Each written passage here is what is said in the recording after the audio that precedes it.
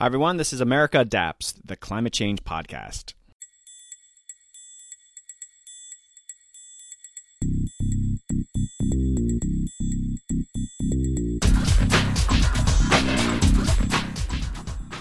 Hey adapters, welcome back to a truly exciting episode of America Adapts. This is an epic, nearly a year in the making show. I join with Sean Martin of World Wildlife Fund to take a behind-the-scenes look at how WWF is adapting conservation to the new realities of climate change and helping governments prepare for the future in ways that ensure a place for nature. During this 8-month journey, I follow how WWF is developing a simple process to integrate climate change risks into its strategies and documents the challenges and triumphs they face along the way. This was a dazzling episode for me.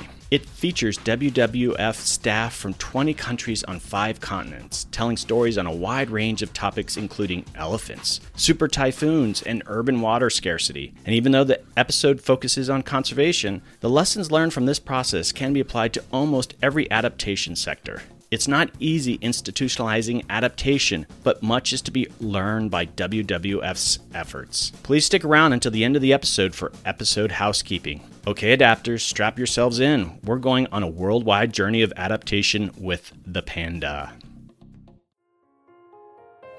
Hey adapters, we are back with a very special episode. I am with Sean Martin, Senior Director for Climate Change Adaptation and Resilience at World Wildlife Fund in Washington, D.C. Hey, Sean. Hey, Doug. Great to be back.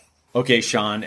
As you know, this is a very different episode for me. I'm very excited about what we're doing here. This is 8 months in the making. It started off in Kenya. I'm very excited to be sharing this with my listeners. And so how did you come up with this idea, and how are you going to use this episode? So for me, it actually started before our workshop in Kenya. It's a year in the making for me. I thought, we're really trying to adapt conservation at World Wildlife Fund, and we're, trying out some new ways of doing that. And I really wanted to document the process and the learning over time so that WWF staff could learn from it, and hopefully your listeners as well. So we're actually producing an audio documentary. Okay, so WWF is a fairly complicated organization. You have offices all over the world, but WWF isn't a single organization. Can you give a little background to help my listeners better understand WWF as they follow the rest of this episode? Sure. WWF is a pretty complicated organization. Many people think we're just one single organization with a headquarters, and all of our many offices take direction from that single headquarters. But actually, we are a federation of 30 or more WWFs by now, with 100 offices all over the world. And each country has its own conservation strategy. And so when we dive into this episode, your listeners are going to hear from lots of people from our country offices all over the world. And it's good to remember that they each have unique challenges with conservation and climate change in their countries, and they all have different strategies to tackle those challenges. Okay, so let's just do this. In the first part of this episode, we're going to take a world tour to learn how climate change impacts are already affecting WWF's conservation work. Yeah, so I'm really excited about this part of the episode. We're going to start off by going to the Mekong Delta in Vietnam, and we'll hear about how rapid economic development and climate change are together threatening the rich biodiversity of that region. And then we're off to Mexico to learn about how climate change is threatening the monarch butterfly in its wintering grounds. And then it's to Madagascar, where a lot of people have been displaced by severe droughts, and now they're moving into forest land, cutting down those forests to farm. In the Philippines, we're going to learn how that country and WWF is involved in planning for super typhoons. In Uganda, we'll learn how increased water scarcity is driving conflict between farmers and elephants. And finally, we'll land in Cape Town, South Africa, to see how the severe drought there has affected the city and has even made it difficult for WWF staff to come to work. Okay, and let me just say really quickly how awesome it was for me, even Skyping in with these folks from all over the world. It was just a fantastic opportunity. So let's jump right in and hear from them. My name is Kate Tepperman, and I'm working in WWF Vietnam's climate and energy practice. WWF works a lot on the Mekong Delta, which is a priority landscape for our conservation work. WWF has been working there since 2007, and we work to restore the resilience of the Delta and highlight risky investments and support biodiversity and resilience of local people. The Delta's one of the most fertile, well, the Mekong is one of the most fertile deltas in the world, and it's a strong hotspot for freshwater and coastal biodiversity. So there's more than 300 species of fish. There's a range of habitats like rivers and freshwater wetlands, mangroves, grasses, paddyland, peatlands. But also it's economically very critical for Vietnam. So it's the most productive aquaculture and agricultural area. It contributes to a fifth of GDP, produces half of Vietnam's rice, 90% of rice exports, 70% of fruit, 65% of seafood, and it's home to 18 million people. The Delta in particular it's facing considerable threat from development, but these are very much exacerbated by climate change. So the Mekong is one of the three most vulnerable deltas on Earth, and rising sea levels, increased frequent tropical storms, aggressive wind and waves, shifting rainfall patterns and higher temperatures all add to water stress and exposure to natural disasters, which aggravate the impacts to people, and those threaten mangroves and housing and infrastructure, and also agriculture and aquaculture in the delta, which threaten those zones, and the Mekong Delta particularly, which is barely above sea level. So that's just some of the impacts. I'm Eduardo Rendon Salinas. I'm a biologist. Currently, I work with WWF, and in fact, I've been working with this institution since 2005. The place where we are working is the center of the Monarch Butterfly Biosphere Reserve. This natural protected area was created in 2000 to protect the main overwintering sites for the monarch butterflies that migrate from Canada and United States to Mexico to spend the winter. In this forest, the 90% of the total population in North America here the winter. What are the changes in climate that you are seeing and most concerned about?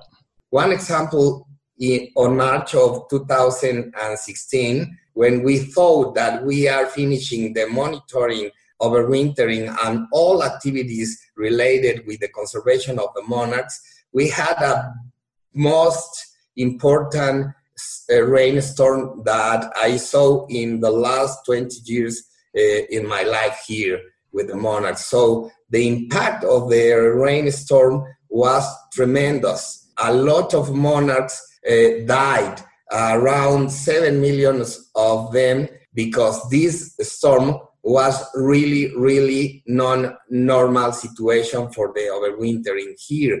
So that kind of things are happening right now, and we are, of course, a new kind of challenges. Traditionally, the most important impact here in the overwintering sites was the illegal logging, and right now we must to consider the changes of the climate to do actions to be adapted to these kind of situations.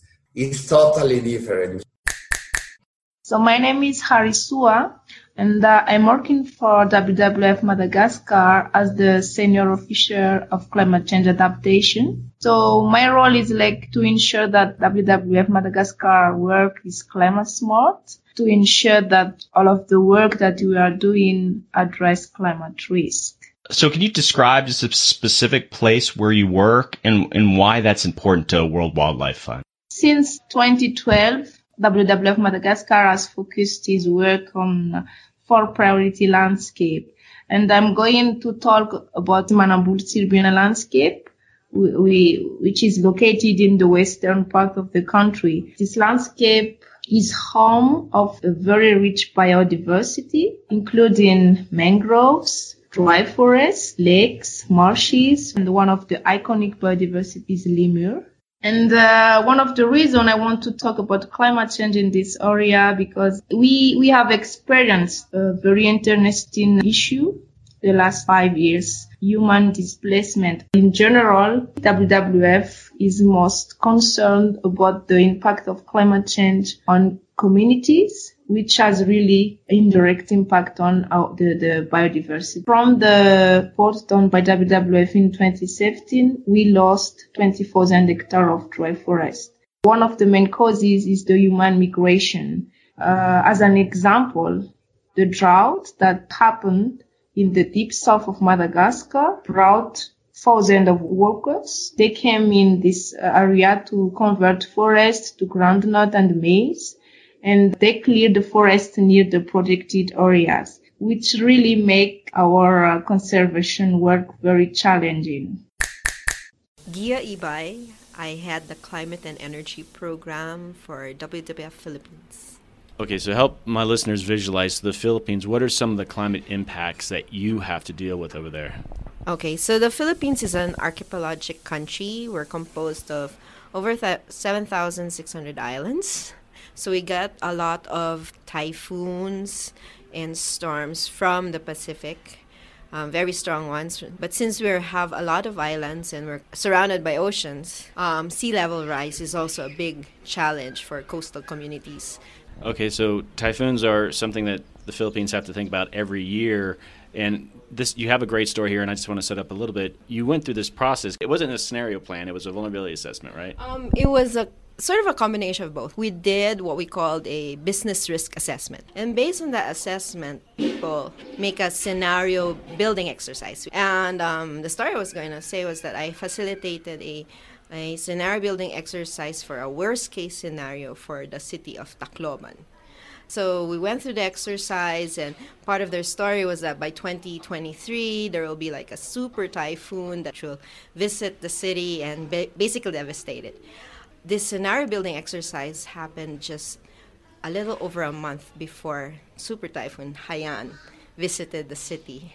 And it's very, up to now I get goosebumps because I see how they actually envisioned that they would be visited by a super typhoon. They just didn't have enough time to really plan and prepare for it. At the time, Haiyan was the strongest typhoon to ever make landfall. It was beyond Category 5. You know, I still recall the way the scenario building story came out. And when we matched it with how awesome the typhoon was, even the worst case scenario cannot compare to what the reality was, and especially what happened after. I mean, you get components of some of those that are in the story, but there's certain things that you never really thought of in terms of what would actually happen if a super typhoon visited you.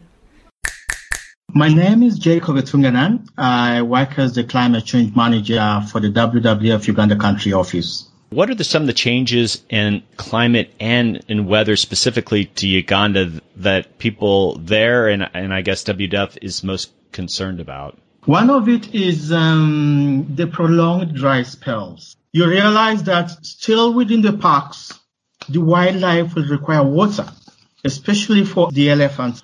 So with the increasing dry spells, automatically dry water sources within the park, when these surface water sources dry, the elephants have to find a way out of the park.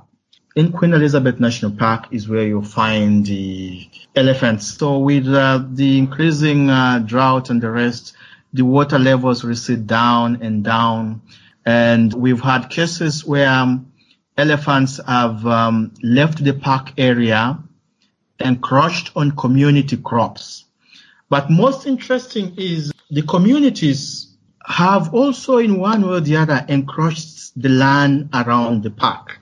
Because their land is now dry, there is no water, and the park land seems to be having some moisture because it's naturally covered by trees, so they tend to go and do farming there. So as they plant their crops within the park, automatically the elephants are interested in the bananas they have planted because they feel this is fruit for us. So what was actually happening, one elephant visited the farm day one and then simply goes back and tells the rest that there is food somewhere. And the whole week they were visiting this place. And so most of the elephants always get to eat at night. So once the communities have gone into their houses, they will come into these gardens and destroy almost the whole livelihood of these communities. After community waking up in the morning and finding that the whole garden was destroyed, and they go to the district authorities and tell them, if you do not control these elephants, we're going to kill them. So you typically find that at the end of the day, the impacts of climate change that Uganda is already facing will undo some of our conservation efforts. My name is Kauredo Chilwane, and I am currently the Senior Manager Climate Change Program in WWF South Africa. What are the changes in climate and weather in South Africa that people are most concerned about? In South Africa, we are mostly concerned about the recent drought that has hit most of our capital cities, which is Cape Town, eThekwini, as well as parts of the Eastern Cape province.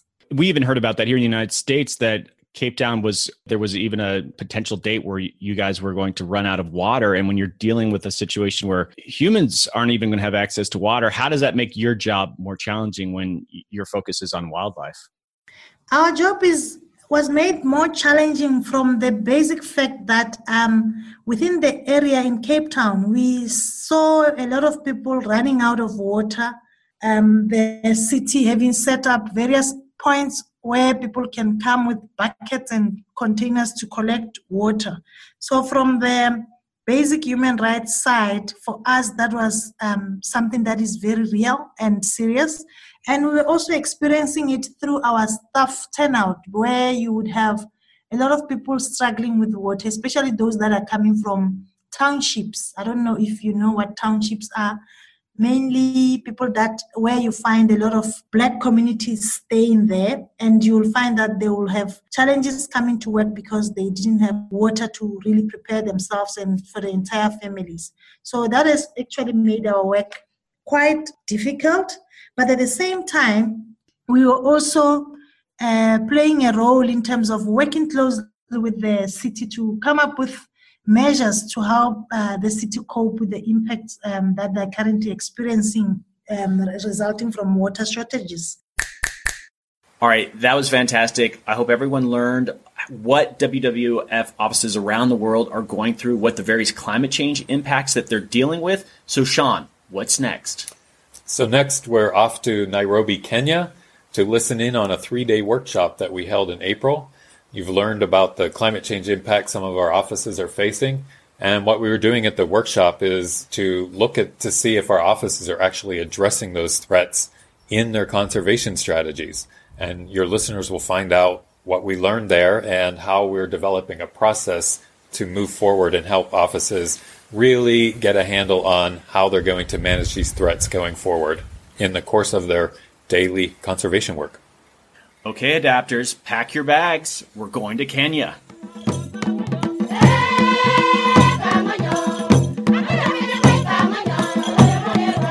I am here with Sean Martin of the World Wildlife Fund. Hey, Sean, how's it going? Hi, Doug.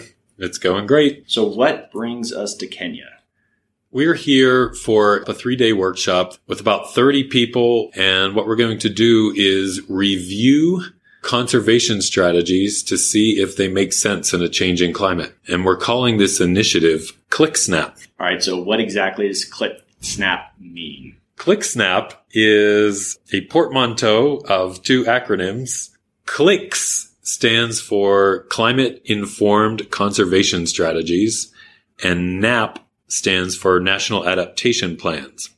What we're doing with 16 of our country offices is that we're going to review their conservation strategies to see if they make sense in a climate changing world. And we're going to make some modifications to those.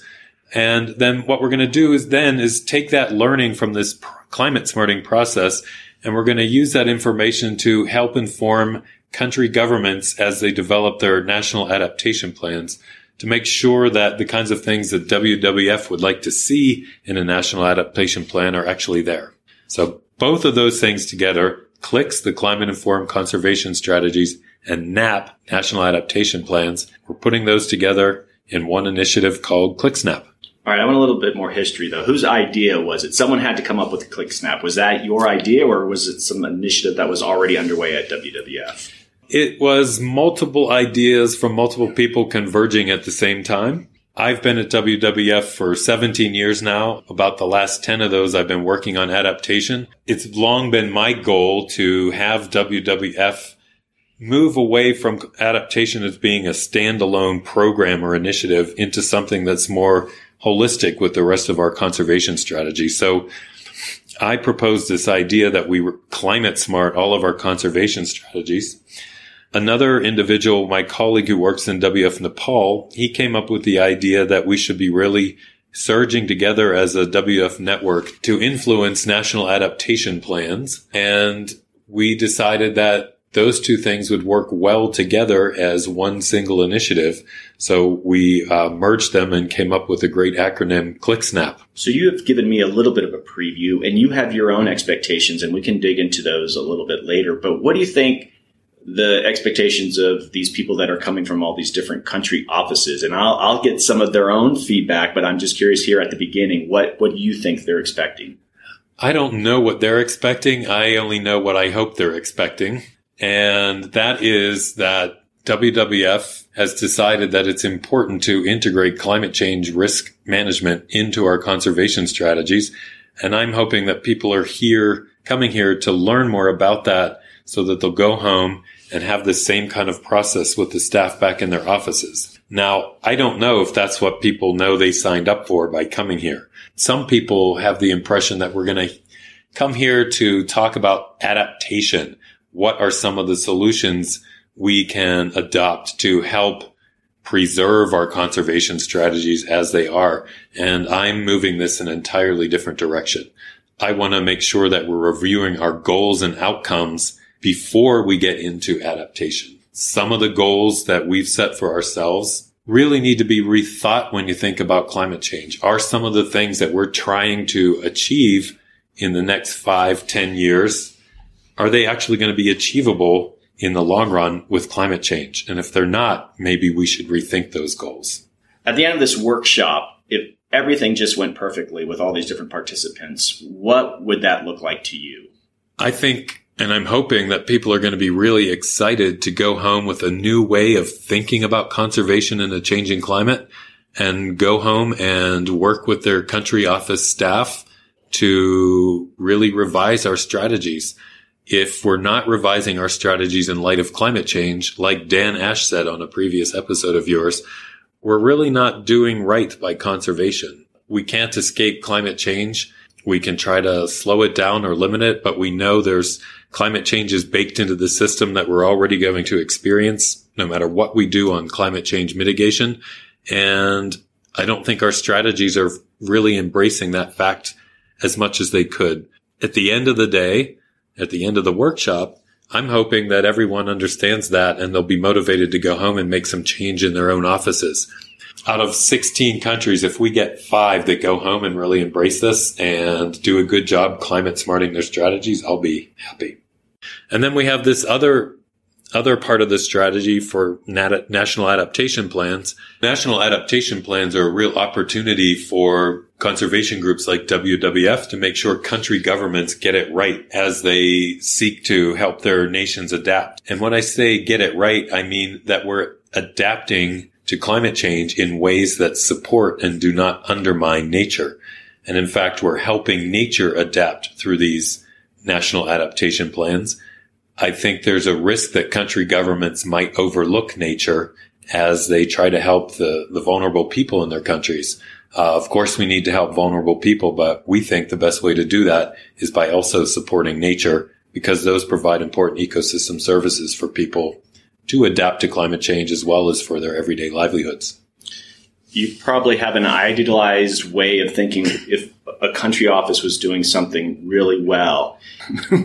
Are there any countries that you hold up as models that are saying, okay, they are well along in this process because they've worked with you with the WWF adaptation office? Or are people sort of starting off on a level playing field at WWF? Our offices vary widely in the adaptation experience and capacity they have in their own offices. Some offices are doing great things, but still need improvement. Others are just starting. And it's a good sign that they're here for this workshop. It wasn't easy for an office to participate in this workshop. We actually needed their senior management, either a conservation director or a CEO, to sign off that they have agreed to allow their conservation strategies to be reviewed. That's really important, because when we've tried this kind of exercise in the past, people like me get very excited and really see the reason why we have to do it. But if the senior leadership isn't bought in, then it just kind of dies. Sometimes I think people forget the bureaucratic approach to these things, and they underappreciate. They focus more, the conservation science, the conservation strategies. You just mentioned leadership plays such an important role to make sure that these things happen. Do they need a communication shop? Do you think out of this click snap process that you would get to the point where you're even making bureaucratic recommendations on if you really want to be successful, independent of the adaptation and the conservation science you might be using, you need to structure it this way? Great question. And I hadn't thought about it before, but I'm going to take that question and pose it to our workshop because it's a great question. Yeah, we all know that it takes more than the adaptation person to make this happen, and it takes more than the conservation staff. And communications is a great example. How do we talk about this to the general public or to our supporters who need to understand what we're trying to do? Scientists and conservation staff aren't always the best people communicating that, but the communicators aren't in this workshop to learn about it. So we're going to definitely have to bring them on board. And our fundraisers need to understand this. We typically go out and raise money for conservation projects. We're going to save the tiger. We're going to save the panda. We're going to save some wetland. And this is a different way of thinking about conservation. We might want to have tigers in this one place, but tigers might need to move to another place. So how do we pose that to a donor? So our development teams are going to need to be brought on board to make this successful. I will share an example from Florida. When I was at we had State Wildlife Grants Program. It's funding for all the states. And there's certain criteria that you have to meet. So when we were doing climate change in Florida, it was always frustrating to get different offices, much like you struggle with, to integrate climate change. But one of our huge victories, at one point, we made it in your grant proposal, you had to integrate climate change in a very broad way, but in any way, that single-handedly drove a lot of different offices into start thinking. So it comes down to that money. Interesting that you should say that, because we've noticed a lot more interest in adaptation since the Green Climate Fund came online with its $5 billion or so for adaptation work for developing countries. And all of these countries are now coming out of the woodwork. Hey, how do we access those funds? And we'll talk about that at this workshop. So you're right. Money is a great motivator, but we have to be careful that we're not just wrapping our business as usual conservation work in the cloak of adaptation to chase funds. Was it clear to you what I'm thinking about what this workshop is about? Yes and no. I think we might have to do like one of those recordings that we do back in DC. What exactly is this? And you explained it, but... Well, this is the exact position everyone's going to be in tomorrow morning when I explain it. Part of the process is to learn it by doing it. But you do need your elevator speech for all this. And I think you were pretty close to it. If I had to re-explain it, I don't think I'd get it exactly right, but I'm closer to figuring out what you're trying to do here. Where it got a little vague for me, though, is like you were saying, we're not here at the end of the week to tell you how to do adaptation. It's like to look at your conservation strat. That, to me, okay, where's the adaptation? So that was a little vague for me, if I'm giving you feedback now. So a lot of people still think adaptation is about a single project, standalone project that you stick in somewhere in your overall conservation plan. And a lot of people, I think, are going to have expectations of this workshop. Hey, we have forest fires in our country. Tell us what to do. How do we adapt our way out of that? That's not what we're going to talk about here. We're going to talk about you have forest fires, so is a long-term goal of saving that forest even viable with increasing number of forest fires? Okay. Does that make more sense? Yeah. That's exactly why the person from that was invited, he has problems with drought. He says, we need to figure out what to do. I said, well, you're not going to figure out what to do here. We're going to tell you, do you have the right conservation plan if you're getting more droughts? Mm-hmm. Yeah, so that gets tricky. It's like, are you just giving that feedback on a good conservation plan and making that link to like, this is part of that adaptation story? That's a little bit tricky. Yep. But reviewing your strategies is itself adaptation. We wouldn't be doing this if there wasn't climate change. And what we're doing wrong is that we're not considering climate change at the goal-setting stage of our strategies. We set our goals based on pre-existing biodiversity outcomes that we want to see, and then we think we're going to adapt our way somehow to achieve those goals. And not everything is achievable with climate change. You shared, Dan, a clip from, like you said earlier, Dan Ash came on the podcast about the ability to save everything. And it just seems like, as you are describing defining goals at that stage, if we really listen to Dan's advice, we're not doing that with these conservation plans. That's right. I see very few conservation plans, not just WWF, anywhere that's really embracing the fact, as Dan put it, we are in a mass extinction crisis and we can't save everything. But one of our country offices has a strategy that says no more species extinction. And good luck with that. Yeah. So hopefully that's one thing we'll correct in the course of this workshop. We understand that you need to be ambitious and aspirational. But, I want to live forever. That's my aspiration, but I know it's not going to happen. So how can we be realistic and pragmatic as well as ambitious and hopeful? Okay, I'm with Sean Martin here on the first day of the event. Hey, Sean, what's going on right now? Well, we are 3 minutes before starting time, and I'm very happy to see that everyone's on time. I'm really excited about today. There seems to be a lot of energy in the room. People are talking and excited to be here. Are any folks here sort of curious on what they're up to this week? Have you had those conversations yet? A few of them. I haven't got to talk to everybody yet, but there are definitely people that came that we didn't know were coming because they were curious of what we're doing. So that's a good sign. Okay, and so what is our morning going to look like here? The first 90 minutes or so is really introductory stuff. We'll do some icebreakers and introduce people to what we're going to achieve in the next 3 days. And then after our break, we'll be digging into ClickSnap. Okay, great. Isaiah Uyunzi, I come from the Uganda country office, and I coordinate the Energy, Climate and Extractives program. I'm Jacob Etungana. I'm working with the Uganda country office and specifically work on climate change, work as a climate change manager. Okay, so you're here at this meeting, and what I'm asking quite a few folks is, what are your expectations? This is the first day of the meeting, so you know what the meeting's about, but what are your own personal expectations?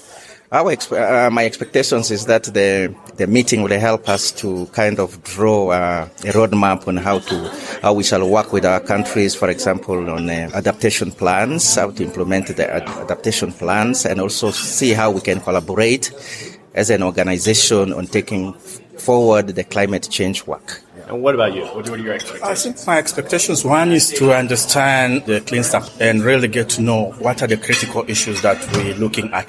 And specifically also to kind of understand what kind of tools are we going to develop together so that we can be able to implement the CleanSnap in the different country offices, especially given that we're embedding it to the formation of our national adaptation plans. We are going to start with a quick icebreaker. Everybody come to the center. We love each other. All right, we're going to do a quick exercise called Answer with Your Feet. So the first question is an easy one. If this is your first time to visit Kenya, move to this side of the room. If you've been to Kenya before or you live here, move to this side of the room.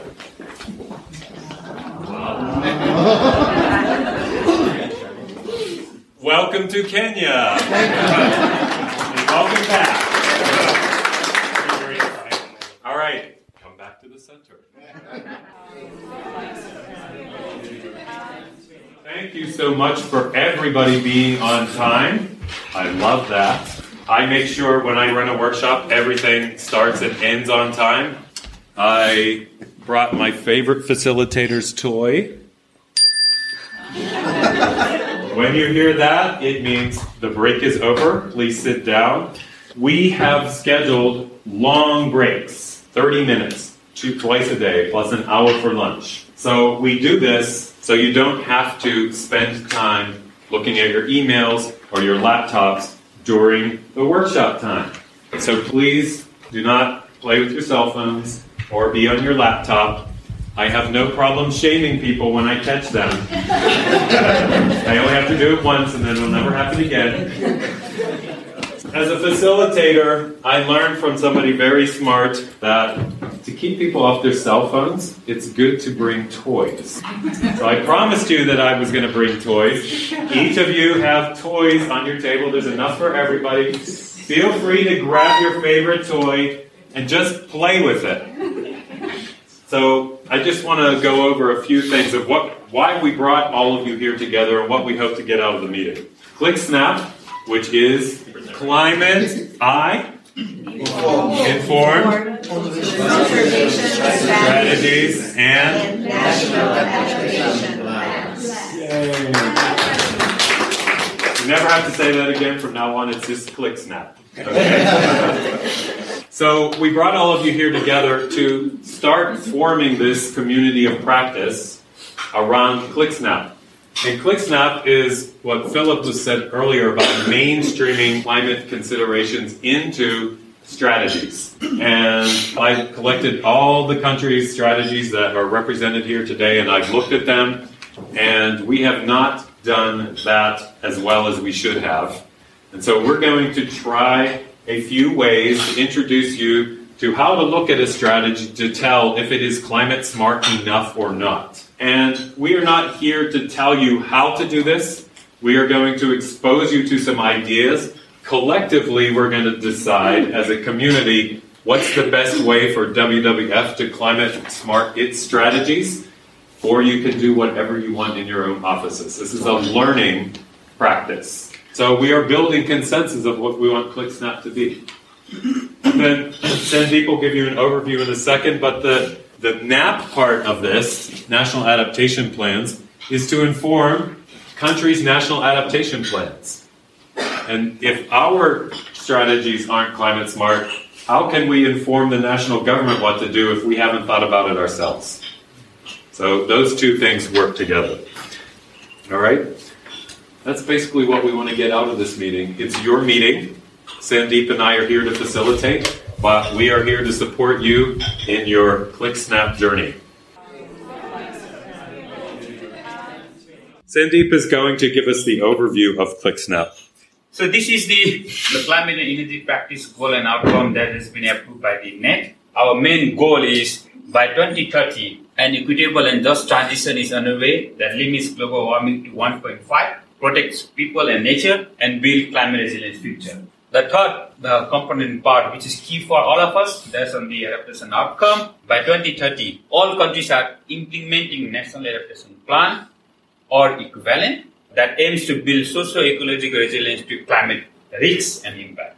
And so the adaptation outcomes had three key indicators. The first is the primary indicators. Number of countries are implementing the national adaptation plan or equivalent that builds socio-ecological resilience to climate change. And the secondary indicators is about the financial flow that contributes to global goal, and the loss and damage goal is there. The third component part, which is our internal focus, is X percentage of the national office incorporates a proactive framework to address climate risks into the strategy. By 2020, we want 75 of the offices to do so, and by 2025, we are expecting 100 offices to do so.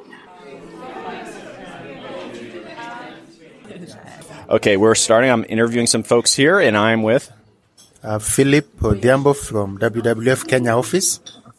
Inge from WWF Mongolia office. First off, since this is the first day, what really are your expectations for this meeting? Yes, for me it is the session on reviewing the strategies. Submitted the national office strategy. Really, my expectation is that we can make the strategies really be climate smart, incorporating climate risks. Okay, so what are your expectations? Yeah, my expectation is really learning, because we use in our conservation strategy those words like resilient, climate smart, without much knowing the meaning, these words. Yeah? So I really have to learn about how to make our conservation strategy climate smarting. We've seen a couple presentations this morning. Anything sort of stand out for you? You're like, oh, I didn't know we were going to do that, or that information's shocking. Why are we even here? Yeah, for me, 75% of all WWF offices, their conservation strategy to make climate smart. It was, for me, a very ambitious goal. I hope we will be there. But you don't think we're going to get, you think 75% is probably too high of a number? Yeah, it's high. It's still high, because you saw there are only about 10 participating offices at the moment. Okay. For me, from just an observation from Sandeep's presentation, it was just interesting to note why some countries have not yet enrolled, because that buy-in sometimes from the top management level is not as good as it should be.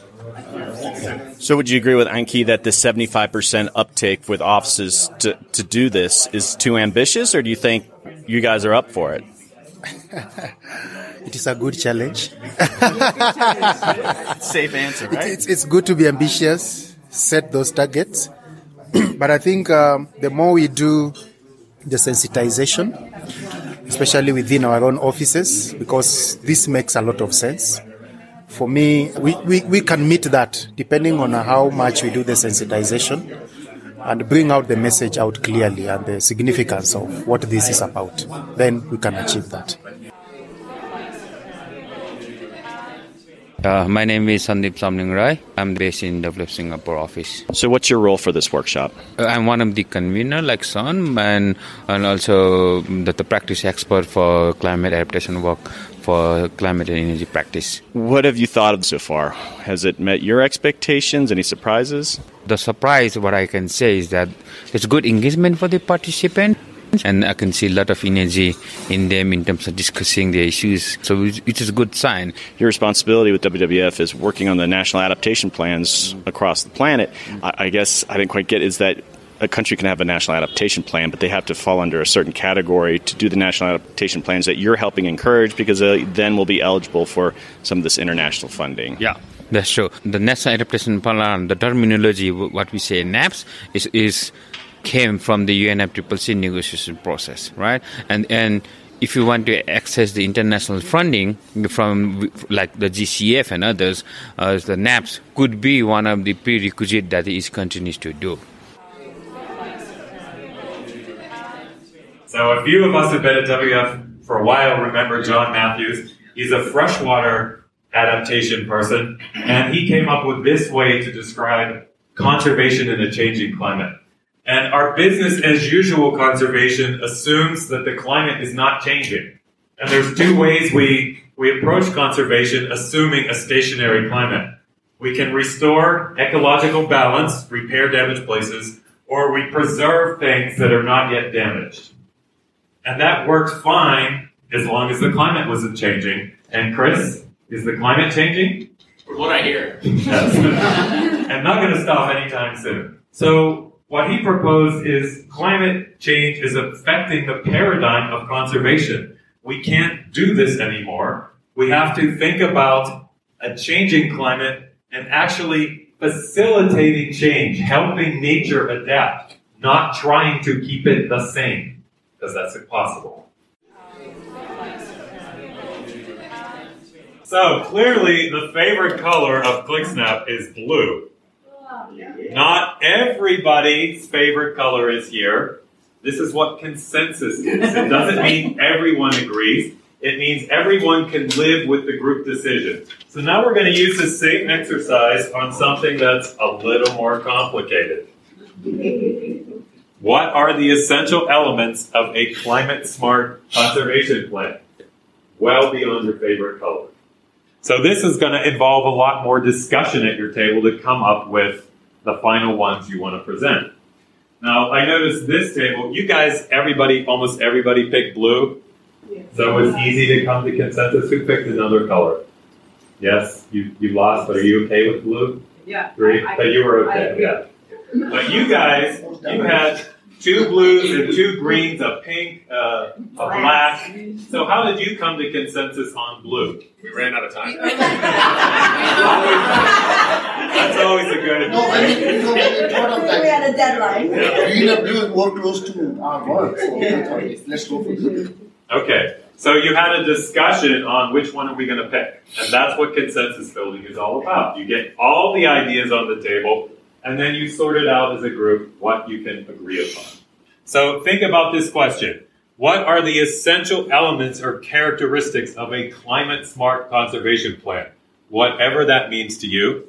Or another way to think about it, what would you look for in a conservation strategy to determine if it's climate-smart or not? You might have more than one answer to this question, and that's okay. We want lots of ideas. And I want you to write 1 idea per Post-it note, up to 3 ideas per person. Take a few minutes to do that, and then we'll start snapping. So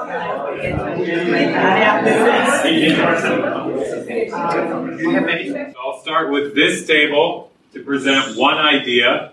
You just come to the front. We're going to start with Gia. She's going to say what it is, maybe say 1 sentence about what that means. And anybody else who has the same or similar idea, when she's done speaking, come up and snap. Okay. Gia from the Philippines. So our first element is identification of climate risks. That's self-explanatory. Any snaps? Yeah. Come on up. Yes. Okay. He starts saying this is a little bit different. And so this is where it gets interesting. No, maybe not really. So we just formulated this takes climate change into account. Is that the same as identification of risks? Broader. So we're going to stick it up here close to this one, but maybe it's not exactly the same. Okay? Nikhil? Okay, so ours is a bit more specific. It's an element of climate risk. It's documenting the current climate threats to all of your systems. Any snaps to that? Identify climate risk. That's the same. So it's kind of a subset of this one. It's just more specific, going into more detail. But definitely along the same lines of thinking. Table 1, next idea. So Julia Bukur from the US, addressing the climate risks. So any snaps to addressing what you've identified here? Yeah. Snap. If you're snapping, bring it up. Oscar? Just a comment on that is that it's not only addressing climate risk, but it's also opportunities for conservation. So just be a little bit more positive. Addressing risk is positive. Not addressing the risk is negative. But yes, very well said. I will summarize these during lunch into what I think we've come to consensus to. There are 1, 2, 3, 4, 5, 6. I wanted to have 5 or 6. Looks like we have them as our starting point. Now we're going to refine these concepts and test them when we start actually looking at our conservation strategies. Does it have this? Does it have this? Does it have this? And then by the end of the workshop, we'll have a refined list that we can present to the entire network of what this group has come up with on what we want to see as a climate-informed conservation strategy. My name is Nadia Boot, and I work for World Wildlife Fund Guatemala, Mr. America, but based in Belize. Okay, so why are you here at this workshop? I'm here to contribute from my office or input into the workshop, pretty much, see how we can contribute, see how we can benefit from it. What has surprised you during this meeting? Anything? Surprised me. I have been working on climate change for some years, but there are always avenues to learn something new. And so there are some things that I've learned, new. I'm also very excited to see the number of participants here and how much people are interested in seeing that we try to mainstream climate adaptation across our conservation strategies, no? So Sean wants people to be completely honest and blunt. What have you liked about this workshop setup and what hasn't worked for you? Well, so far it's good. Just the environment, it's very interactive. It's a nice blend of presentation and activity work, which I think is where you can really nail down and the issues and trying to address whatever challenges arise. No, I'm getting also the opportunity to interact with my peers as well, to see what I can learn from them and what I can share with them in return. Can you tell me a little bit something special about Belize? Belize. It's not only because I'm from Belize, but Belize is considered, one of the natural jewels of the world. Sean is leading them in something weird. Okay. Another one for the legs. Do this. You can do a tree pose or grab your foot and pull it up. So you're pulling your knee next, your knees are together. Not up here. Try to get your knees as close as possible. This is hard. And if you're really good, you can grab behind your back. Do that. Okay? And then, here's where I'm going to really embarrass myself. You can go all the way to the floor. You're a contortionist. Okay, try with the other side. This next section is about buzzwords. Resilience is everywhere in our strategy. We're going to make sure it means something. So sustainability is really about maintaining balance indefinitely between natural resource consumption and replenishment.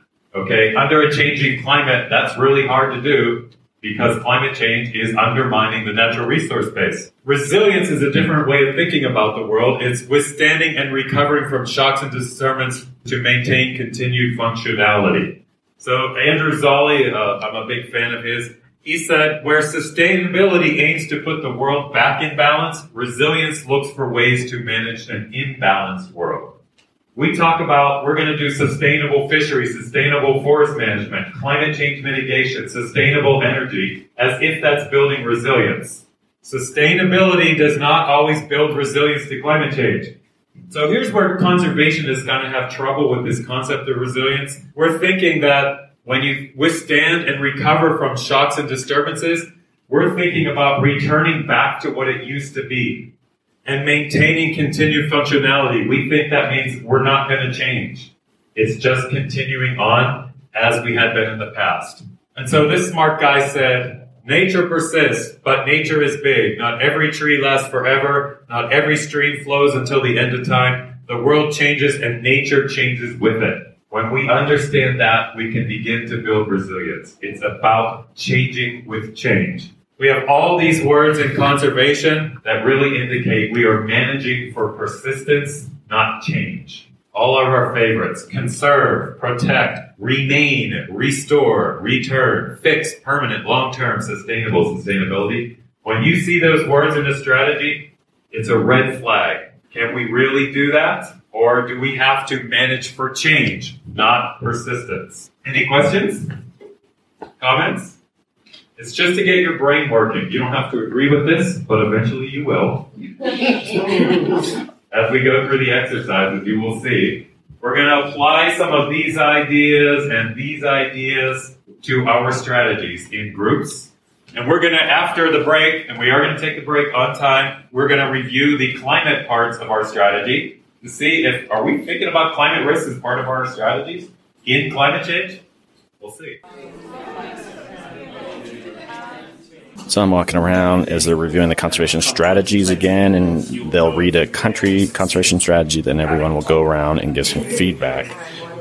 So then on 3.1, I really liked the way that you had science-based climate data for the connectivity. That was great. So presumably the corridors may even be in different places to what you would have done without climate change.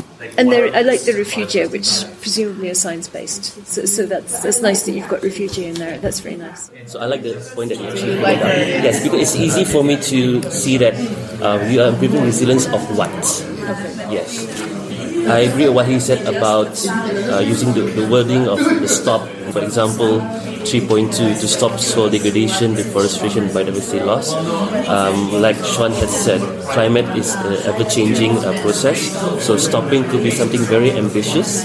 So perhaps we can, by acknowledging climate is a threat to this target, we can use the word, I will suggest the word minimizing or managing in that sense.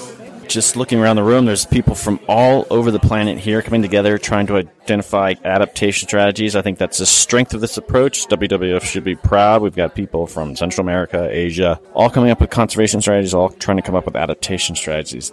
Good. Those placards, one good thing is it just doesn't say conserve. It also say improve conservation of protected areas, etc. It uses improve. And that's also good. and improve by creating a new protected area, so which is fine. But like it's like a goal too. When you create a new protected area, you need to make that is climate smart way.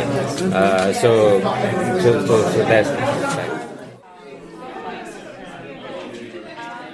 Mariana Chavez from WWF Mexico office. I'm the Monitor and Evaluation Coordinator. What are your expectations for this workshop? To be honest, to understand a bit more about adaptation and climate change, because it's not my main area of work.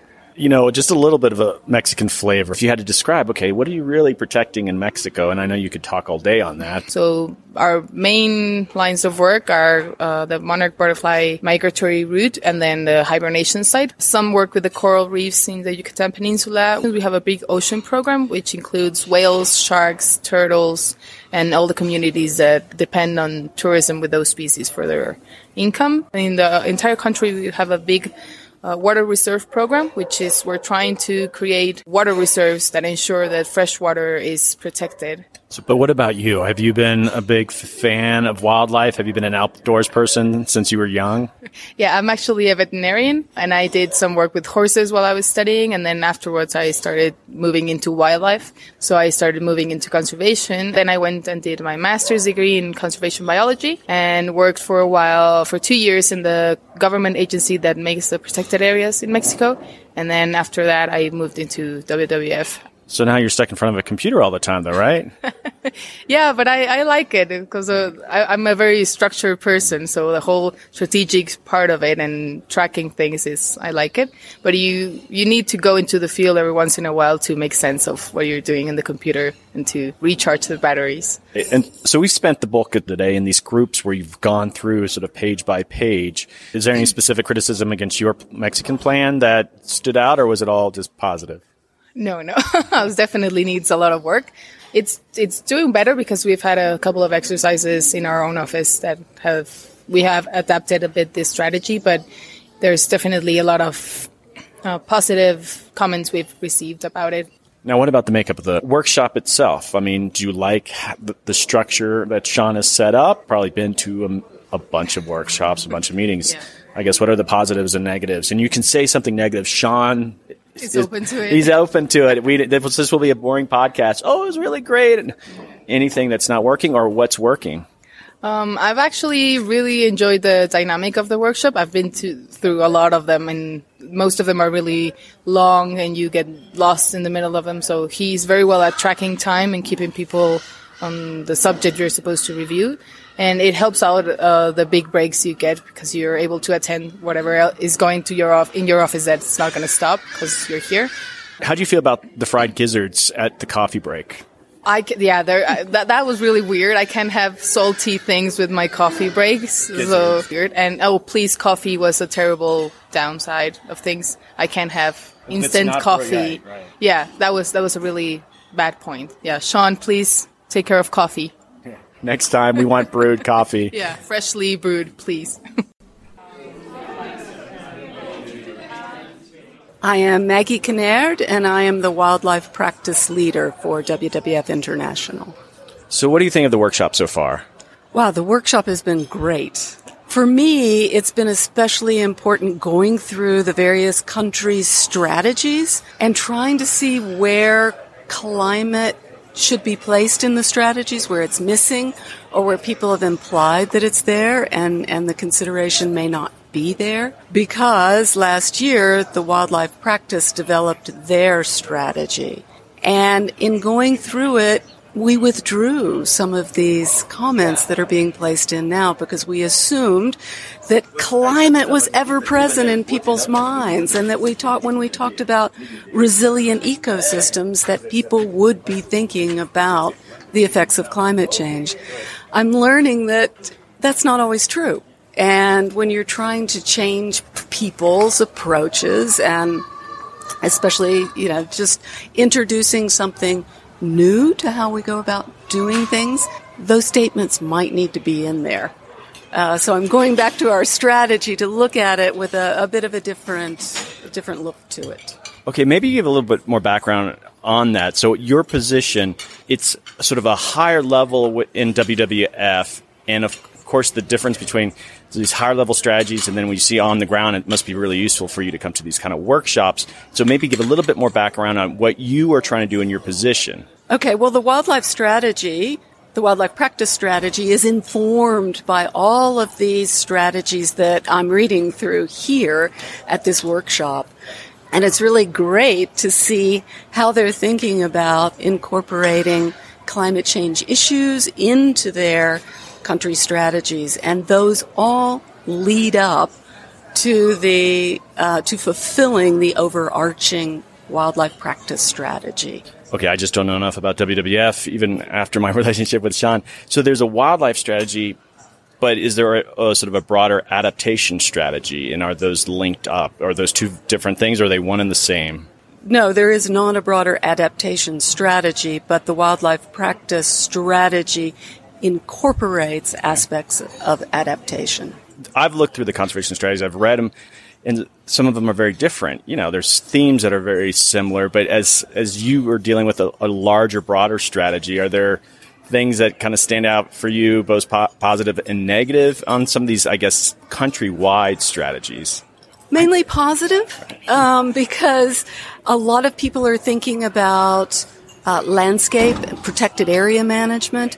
That's one of the primary outcomes of the wildlife practice strategy, which is vital habitats conserved, and certainly with effective management being employed in those protected areas, thinking about connectivity, which brings in issues of climate change, ensuring that protected areas are connected to allow for new and different migrations, perhaps. So it's been positive seeing things like that incorporated into these strategies that I've been reviewing today.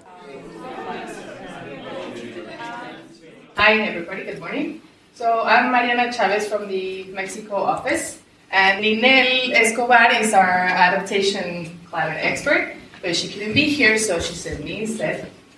So this is our journey, which Ninel describes as definitely not a walk in the park. So basically our conservation strategy are these 4 areas, and we have 10 outcomes, 8, 9, and 7, which is a lot. So the process we did, as I mentioned, we have goals and we have outcomes for each theme. And what we did was we sat down, Ninel and I, with the goal coordinator, or basically the expert on that theme. We sat down with them and we did this thing. So we decided we were going to do comments to the goals, and then we went into more detail at an outcome level. And we asked these questions.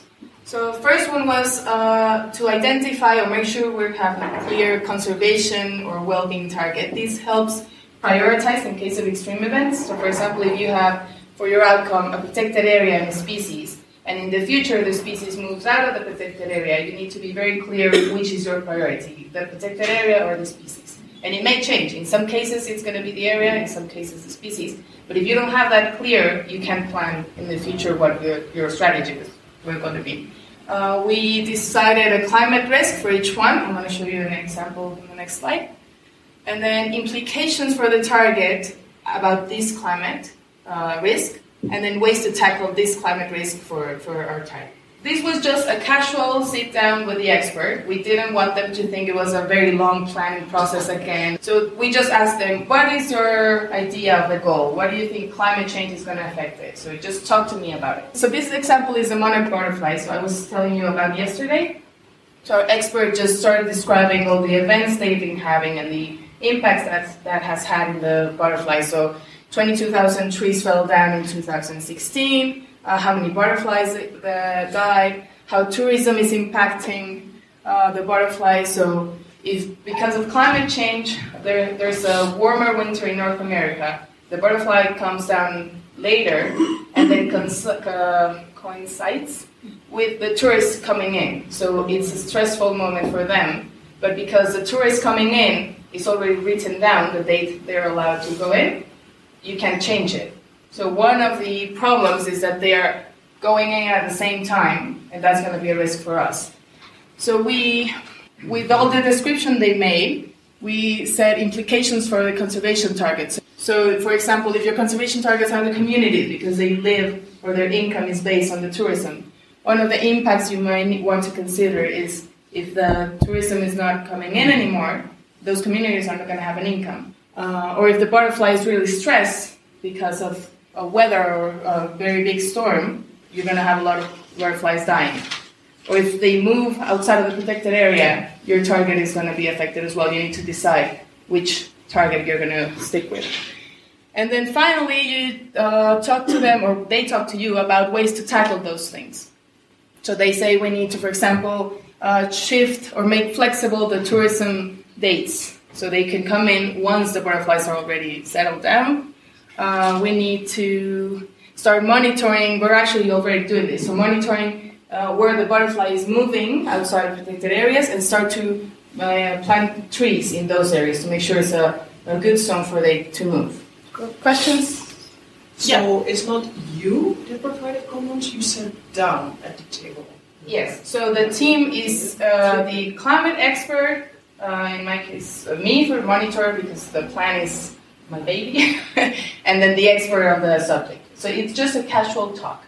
And it took about 1 hour, you said? Yeah, it's about an hour with them. And it's very useful to mention this to them because they're very busy all the time. They are done with all the strategic planning or a long process, so it's just 1 hour of their time.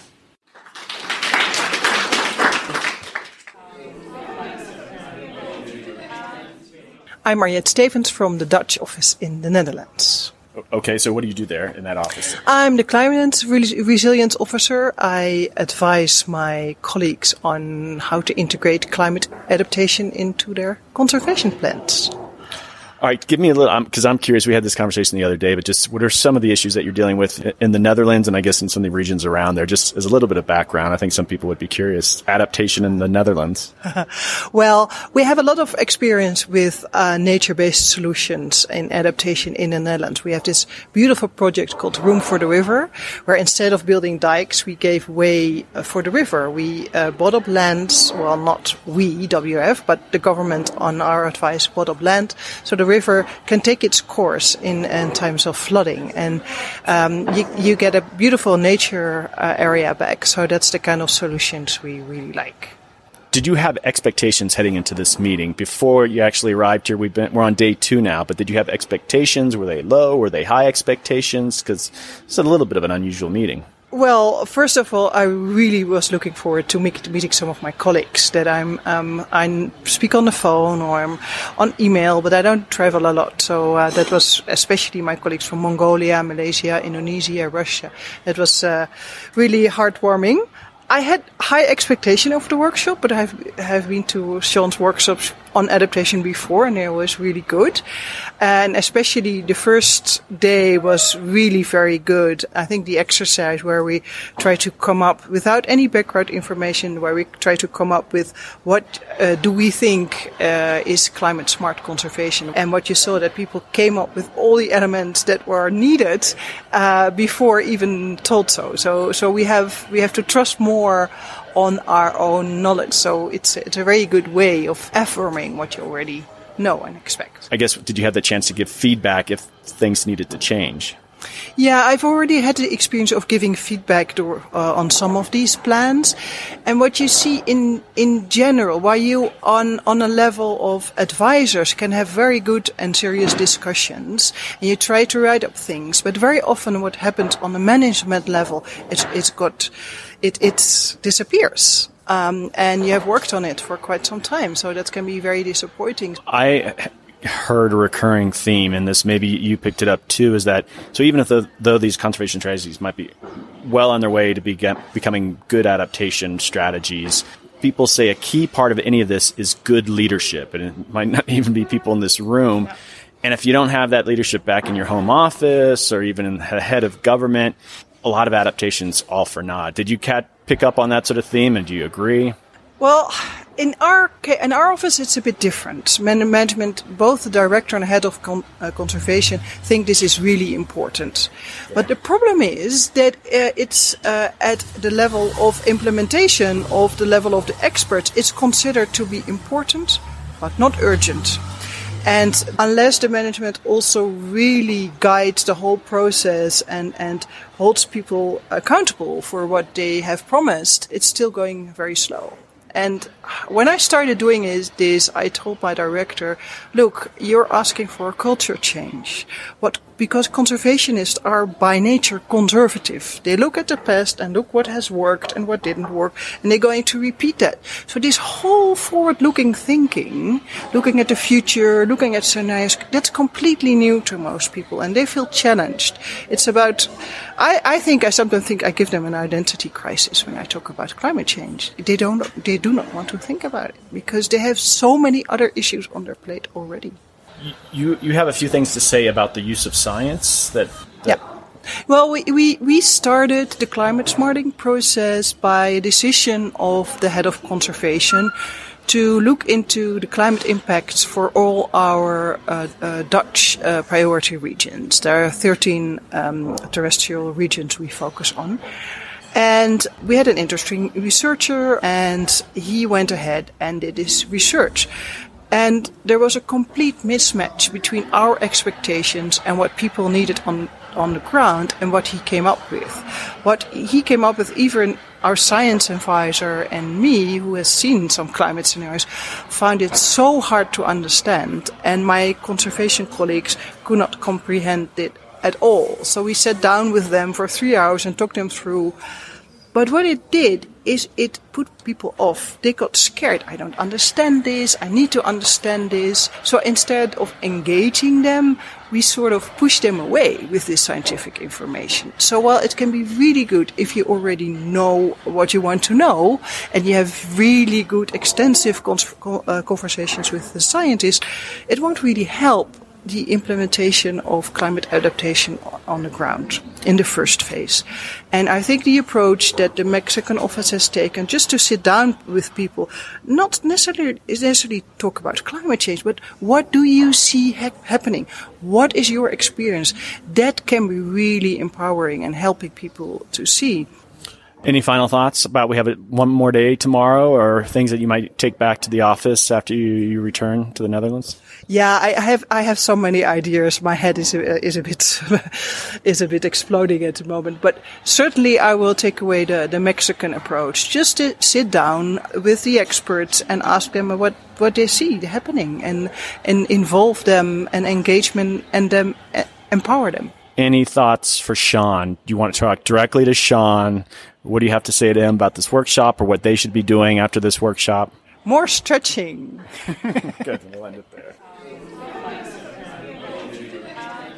All right, I'm here with Nikhil Advani on the second day. I want you to bring some dirt, and since this is audio, you can just wink once for yes, two for no. No, it's been great so far. For me, one of the nicest things with these meetings is you meet to discuss, in this case, it's sort of launching the ClickSnap strategy and how we're going to work together moving forward. But these are all colleagues that I've worked with before. A bunch of them I've funded projects in their countries within the last year. So it's really a nice way to catch up with people. So tell me about the first day. Meet your expectations? Anything missing? Yeah, I thought it was good. We started to do a bit of a deep dive into some of the strategies, did an overview of the whole climate smarting process and what kinds of things to look for, and a lot of nice sort of interactive activities. Why do you see value in the whole ClickSnap process? Well, the idea is that all officers are mainstreaming climate adaptation into what they're doing. And up until now, I feel like it's the kind of thing that people just paid lip service to. They'll write climate smart here and there in their strategy, and they'll claim that they're adapting to climate change, and that's not the reality. So I think this is a good way to sort of develop a more coherent approach to it. But the next step to me, even this is an intermediate step. What really needs to happen after this is, for all the different countries and all their strategies, we need to start identifying one or a few projects where we can really integrate climate change adaptation. So you have quite a few projects that take you out in the field yourself. Maybe give an example of that. I think you work with elephants. What are those projects? Yeah, a lot of my species work is actually behind a desk and working with experts, not necessarily interacting with the species. But yeah, a lot of my work is getting data on how communities are being impacted by climate change. So next week I head out to Madagascar and I'm doing a training for Peace Corps volunteers. So we work with the Peace Corps in over 10 countries, and the volunteers are collecting data for us on how the communities they live in are being impacted by climate change. And then we're working with them to develop and implement projects that help those communities adapt to climate change. Okay, so you're collecting some data, and then you go to that process of actually helping them implement it. But how does that, what you're doing, especially with the data, plug into a country office adaptation plan? Does your work fit seamlessly into that process? Yeah, great question. It should.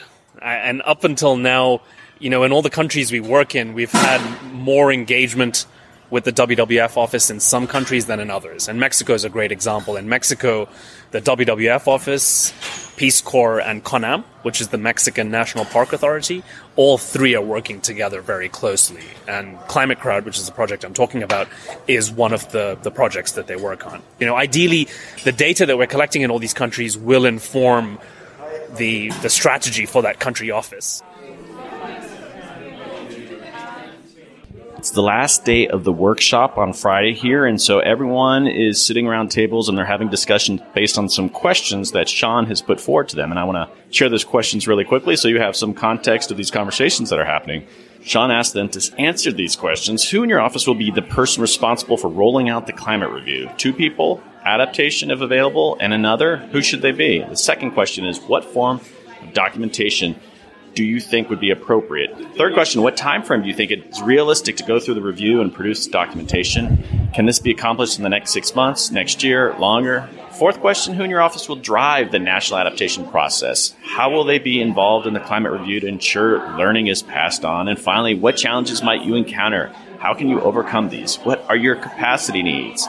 Those are a lot of big questions that they're answering, and so I'm looking out at these different tables, and all these people from these different countries are trying to answer those questions and trying to figure out how their offices are going to work on these issues. All right, I'm going to go back around and start listening in a bit more.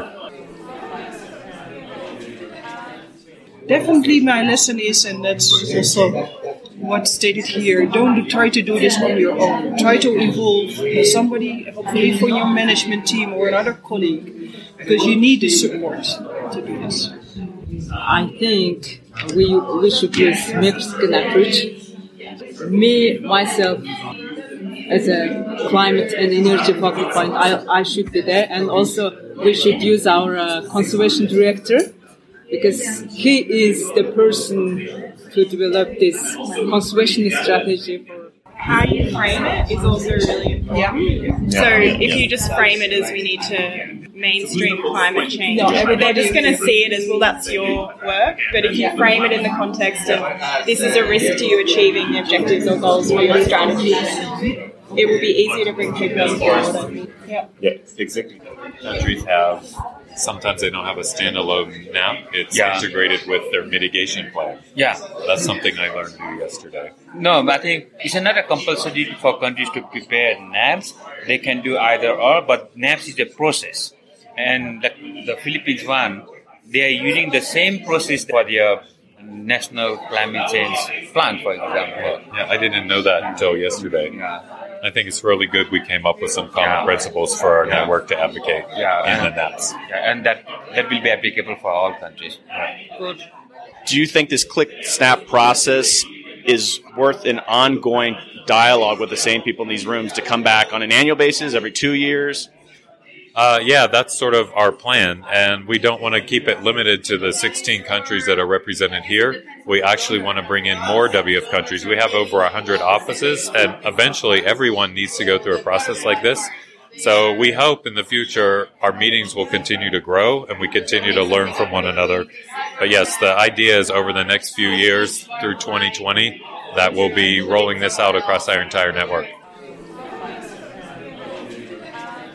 Gavin Jolles, Senior Marine Conservation Officer for Climate Change and Marine Turtles for WWF Malaysia.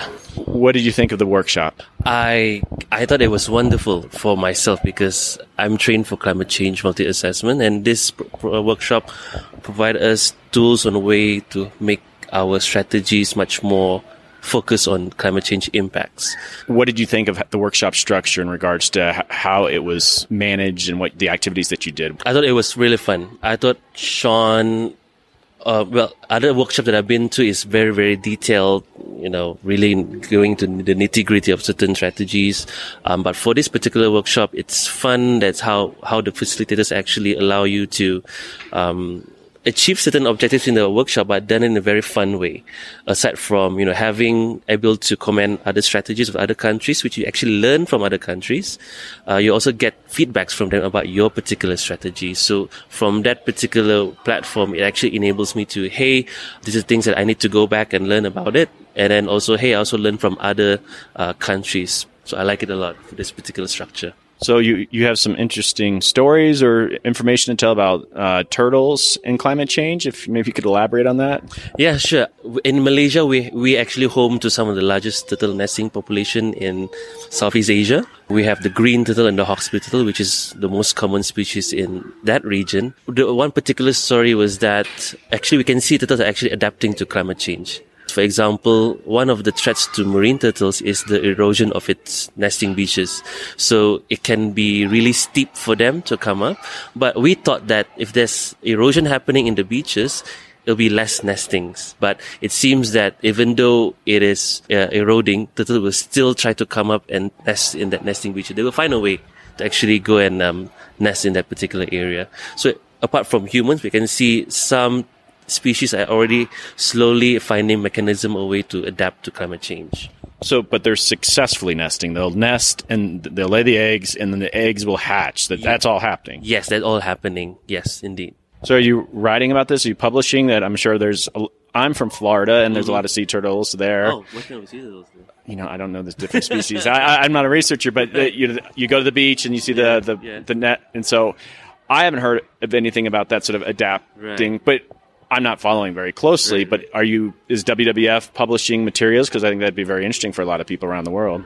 We are actually have activities monitoring the beaches in terms of how eroding the beaches are, and then the temperature of the sand where they actually lay their eggs. So we are currently working on the ground, people on the ground collecting those kind of data. So we indeed wanted to publish that, to share it to other areas that, hey, there's something perhaps we can learn from this particular country.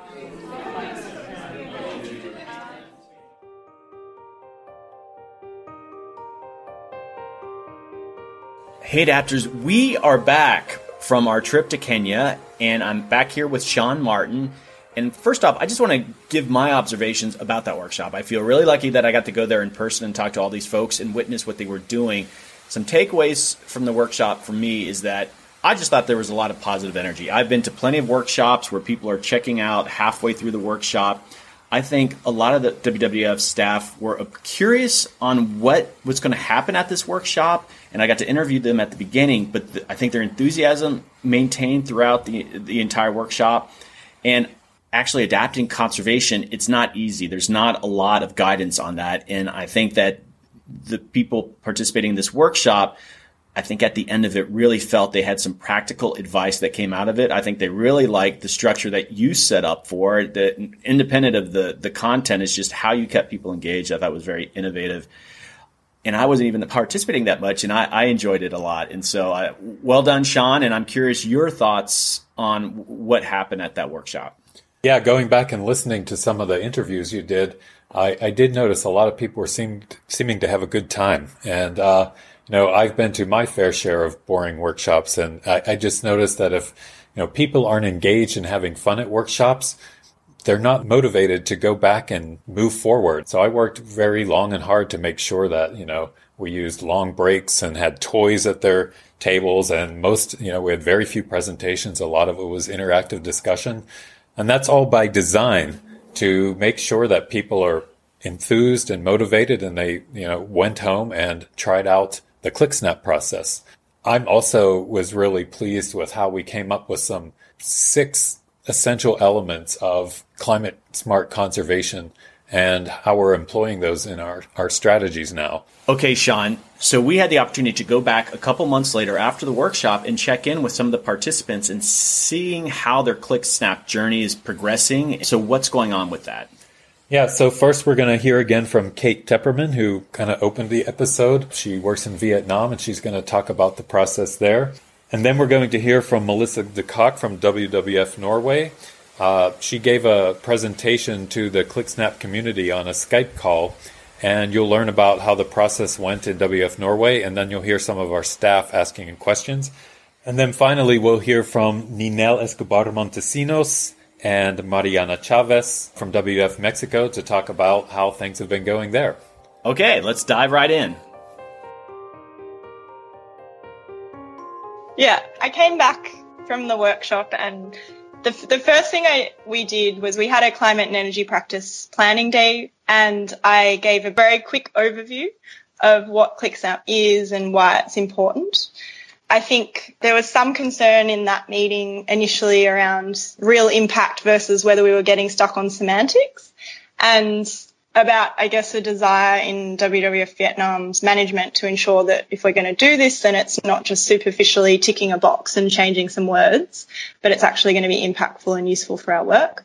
I was introducing the climate smart language based on that briefing page that Sean gave us during the workshop. And I think that sort of was the wrong approach to introduce to people, because it didn't give a comprehensive enough introduction at the beginning and kind of created this debate around, semantics and challenges. It's like gender mainstreaming. It's another thing we have to integrate into our work, but is it actually going to have an impact into how we actually go about our strategy planning and what the outcomes of our work are? So then we had the freshwater, oceans, climate and energy practice. We had staff come up from Ho Chi Minh City and the Hue field office. And I think that day was presented much more as a conversation, an introduction to the concepts, and an opportunity to share experiences. And I think it was run a bit more as a mini version of the Nairobi workshop. And I think generally people were very open to the idea and to learning, and the practice leads there were quite interested. But in that workshop, we didn't actually go into the more specific assessment of the strategies, which we had done in the second stage of the Nairobi workshop, where we actually read through the strategies and provided critique and input into where they may not be climate smart. So then the sort of third thing that's happened since that half-day training day is there was a strategic planning meeting in Ho Chi Minh City for our ocean freshwater team, and it included the food practice lead, M&E, and our conservation director as well. And they had an agenda item on ClickSnap, and that was really about discussing how to integrate ClickSnap into our strategy work, because we're very much in the middle of our strategy development work at the moment. And I think in that meeting, there were some challenges around, the reactions were really around the question of how to practically integrate this into the planning process when we're developing our conceptual model. So the feedback that I got was that they were coming across some difficulties and losing focus. Even, for example, in some areas, you may see some people may have regarded the human threats were potentially seen as more significant in a hierarchy of threats than climate change. And by focusing on the climate integration or analysis of climate threats into that strategy, there was some concern that they were getting a bit lost and losing sight of what needed to be a priority. That was kind of one challenging aspect that has come up. I'd say the single biggest challenge at the moment, based on the introductory work we've done to ClickSnap with the staff, is really about building this understanding now of how we practically integrate it, because there is support. Management does recognise that it's important, and staff do generally, but then how to take it to that next step is a little bit difficult. I just wanted to mention, For example, in the workshop, there was some really useful examples provided by Mexico's experience, and I think that was helpful for us to be able to refer to as an example of how they integrated it from the beginning of the strategy work. So, yeah, we were thinking more examples like that would be great as well. So, Kate, it sounds like you're going to be leaving WWF relatively soon, and based on your experiences, are you optimistic that the process that you've been involved in will survive once you've left? And, what are you encouraged about and what are you concerned about?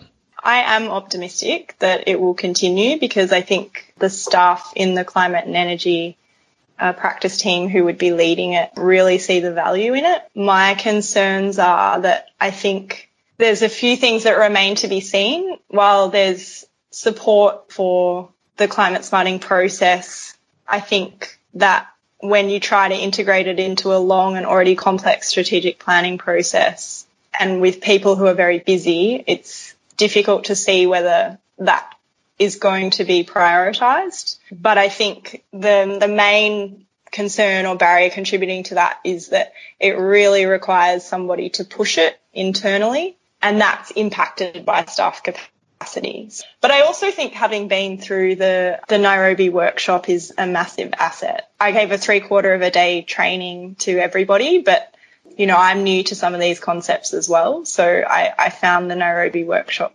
really, really valuable in a way that I think it's kind of unique to coming from the ClickSnap conveners. I'm sure that's music to Sean's ears, but just sort of a follow-up question. Is there anything else that could have been done differently at the workshop to make your experience more productive? I mean, what should they have done any differently? I don't really have any criticisms. I've been to a lot of workshops in the last year and I thought it was really good. And I felt a little bit like, quite on board with ClickSnap. Almost, I don't want to use the phrase I drank the Kool-Aid, but I think going back to the office, I was really quite convinced of the importance and I was really excited. I find the work really interesting and I felt pretty driven to actually, I guess, share it with colleagues. And I think that was in part because the workshop was really enjoyable and there were a lot of passionate people working on interesting projects there that I got to speak to. So that kind of helps to build your excitement and momentum as well. You're allowed to say that the coffee was awful. The coffee was so bad. I forgot about that. I'll be fairly quick. I've only got 3 or 4 slides to talk through. We're very sort of new to the process of ClickSnapping our conservation strategy. I took them through ClickSnap, what it is and why we're doing it as a reminder. I then went through some of the information about what exactly is climate smart conservation and then how to climate smart our conservation strategies and what climate risks were and how we needed to look out for them. I'll get to what happened during that process, but it was a very interactive process where a lot of people asked a lot of questions, which was very useful. I encountered a couple of challenges in the discussion. The first one was that some people thought that going through the strategy and strategic objectives just to change the word was just semantics. What difference does it make if we change the wording? And I had a long discussion with them as to how the wordsmithing was actually just a way of creating awareness and getting us to think outside of our normal, straightforward conservation work. When we're writing goals and strategies, we just fall into the habit of using conserve, preserve, secure, and that the wordsmithing was really just to make us think a bit more about what it is we actually were trying to do with a climate lens on it. The other one that I found, which was I was a little surprised at, was people seeing adaptation as giving up on mitigation. That they thought if we're still going to do mitigation and then we do adaptation, isn't that giving up on the mitigation battle? And it's really an ongoing discussion to make people understand that even if we stop all emissions today, climate change is still going to happen and we're still going to have to adapt. We're already having to adapt now, so we're going to have to adapt in future. And it's just really about having ongoing discussions with people and saying, we're not giving up on mitigation. It's not an either or. We have to do both. The other issue was the project-based versus the mainstreaming. A lot of people seem to want to just leap into actual standalone projects rather than thinking about how they need to integrate climate change into their existing work. So that's also an ongoing challenge that we have to tackle. So what I've discovered, and I think most people will know these lessons, is that we can't assume that everyone gets the need for adaptation. Thankfully, there's been a lot of publicity of late about how adaptation has to happen, but people still don't really think about adaptation in their day-to-day work. So providing the rationale for it, talking them through why it's not giving up on mitigation, it's really an ongoing task. You can't assume that you can do 1 or 2 discussions and everyone's just going to do what we think needs to be done. Also, in terms of the wordsmithing, we need to show the clear path from wordsmithing the strategy to actual implementation of a climate smart strategy. That it's not just about doing the plan, putting it on the shelf and continuing business as usual. It's actually about walking the talk. And then the last sort of lesson was that, again, it's not a once-off. You've got to provide that ongoing support.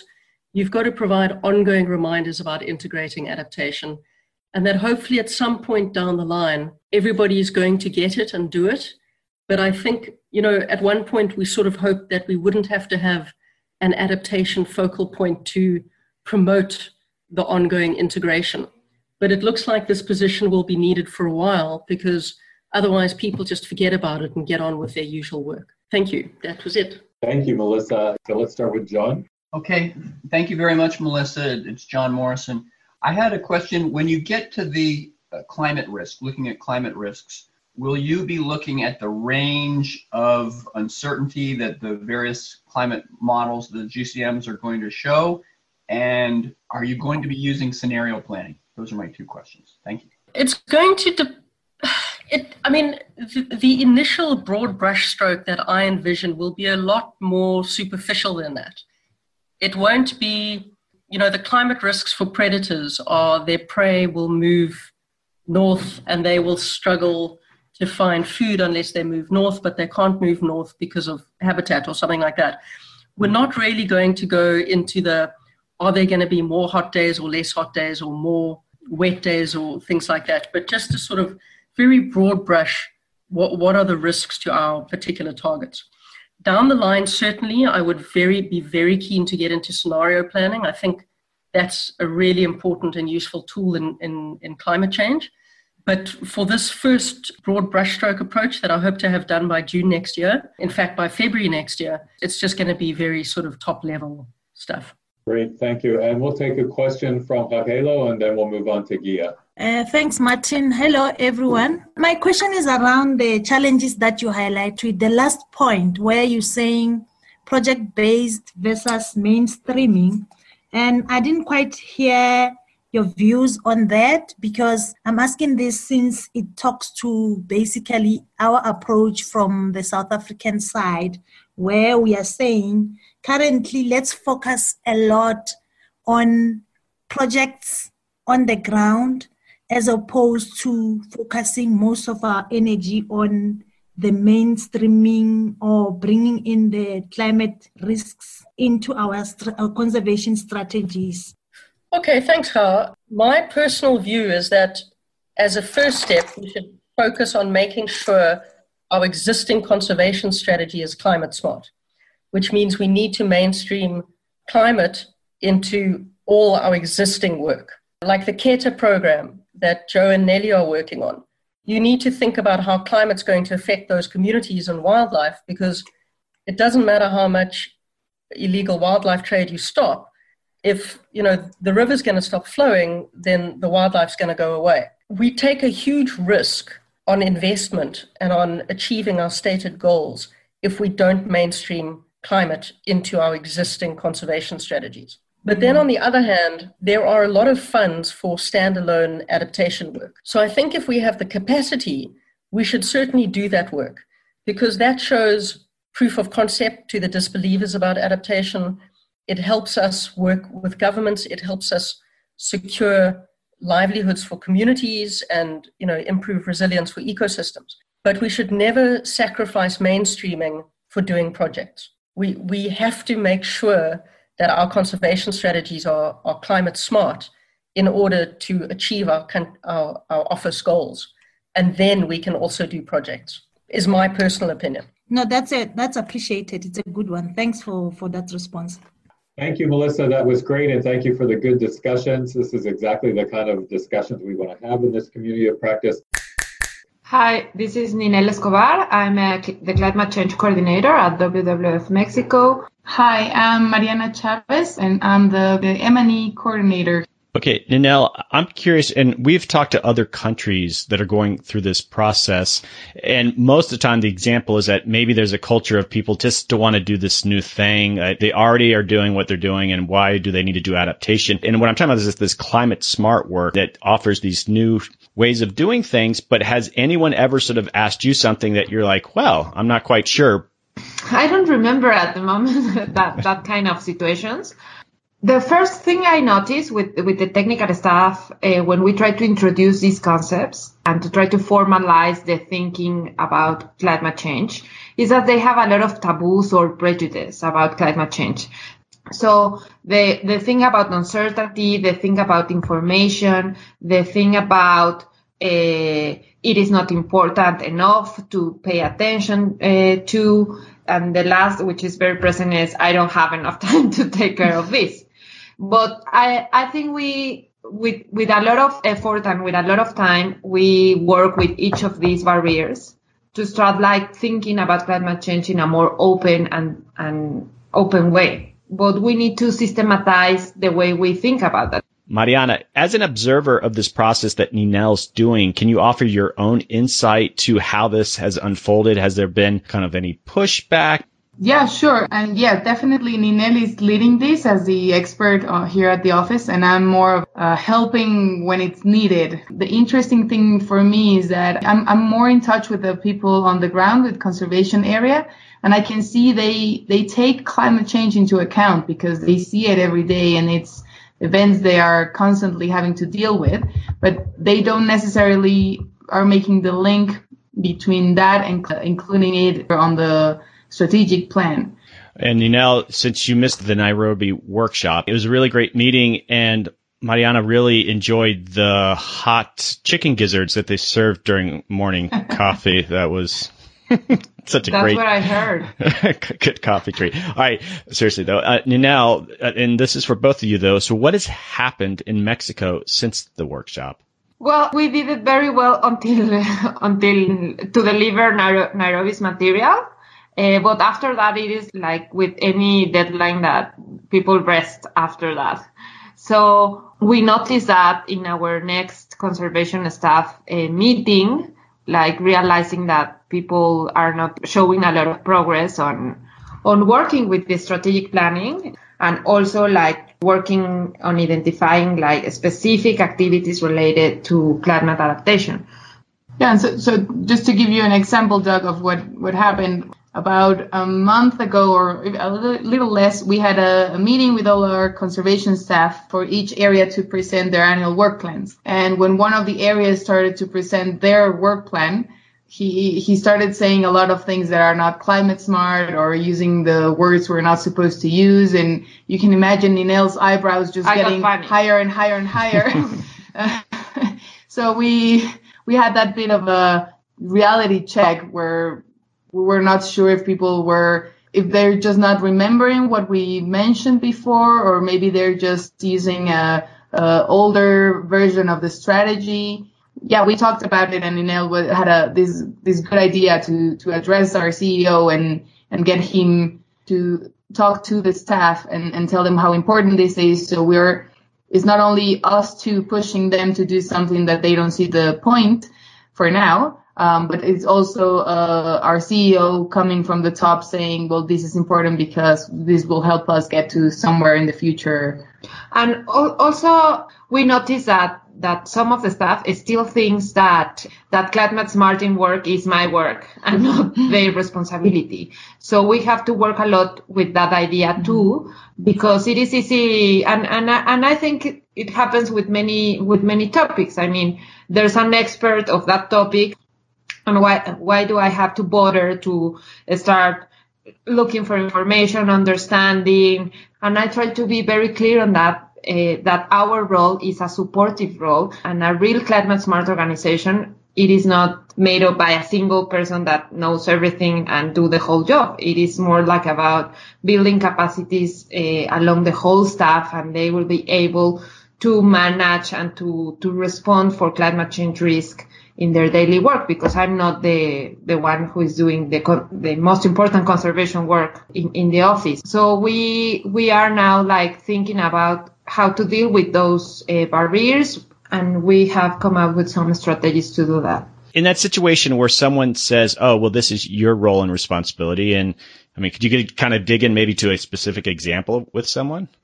Yes, I think this has to do a lot also with the barriers we mentioned at the beginning. I mean, when you start like talk with people in terms of like make them realize that climate smart approach is not very sophisticated, that you don't need to have a PhD, you don't need to read like 15 papers, you don't need to, I mean, it's more like a thing of attitude and taking the right approach, because this is the barrier they have, like, no, I'm never going to be as expert as you because I have not invested 6 years on knowing all these issues. And I think the first thing to say is that it's easy. It's an easy thing. And you are perfectly able to do that within 2 months, within 6 months. You have to do a lot of effort, but it is not like a rocket science thing. So yeah, maybe there's a wrong interpretation of what we are expecting them to do.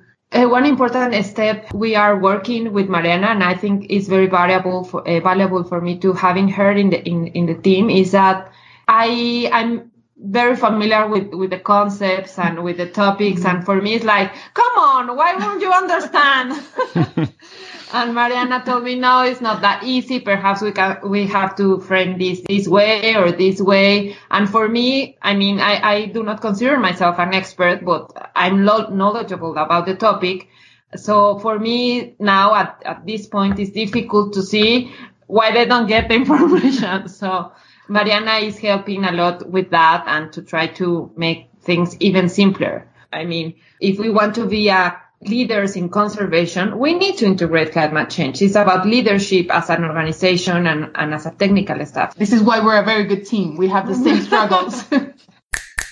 So, Sean, we just heard from 3 WWF offices on what they have done since the ClickSnap workshop in Nairobi. What are your main takeaways from what we heard? Well, first of all, after listening to these 4 women, I am incredibly honored to have the opportunity to work with them, and I'm really proud of what they're doing.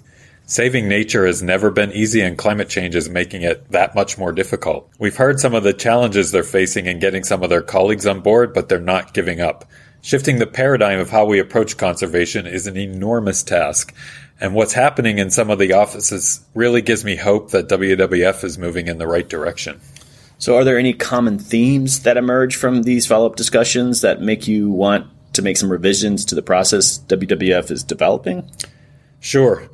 The one obstacle everyone ran into was using the red flag words like preserve, protect, conserve, as a way to identify where our work is at the greatest risk to climate change. And we really wanted this to be a fairly simple exercise as a way to get people to question the viability of their conservation goals and to rethink how they might make their goals more open-ended and flexible. But a lot of people seem to think this was just a rather pointless exercise in semantics. So we're going to have to make some changes there to make sure that people understand why we're doing all this in the first place. But there's some other takeaways as well.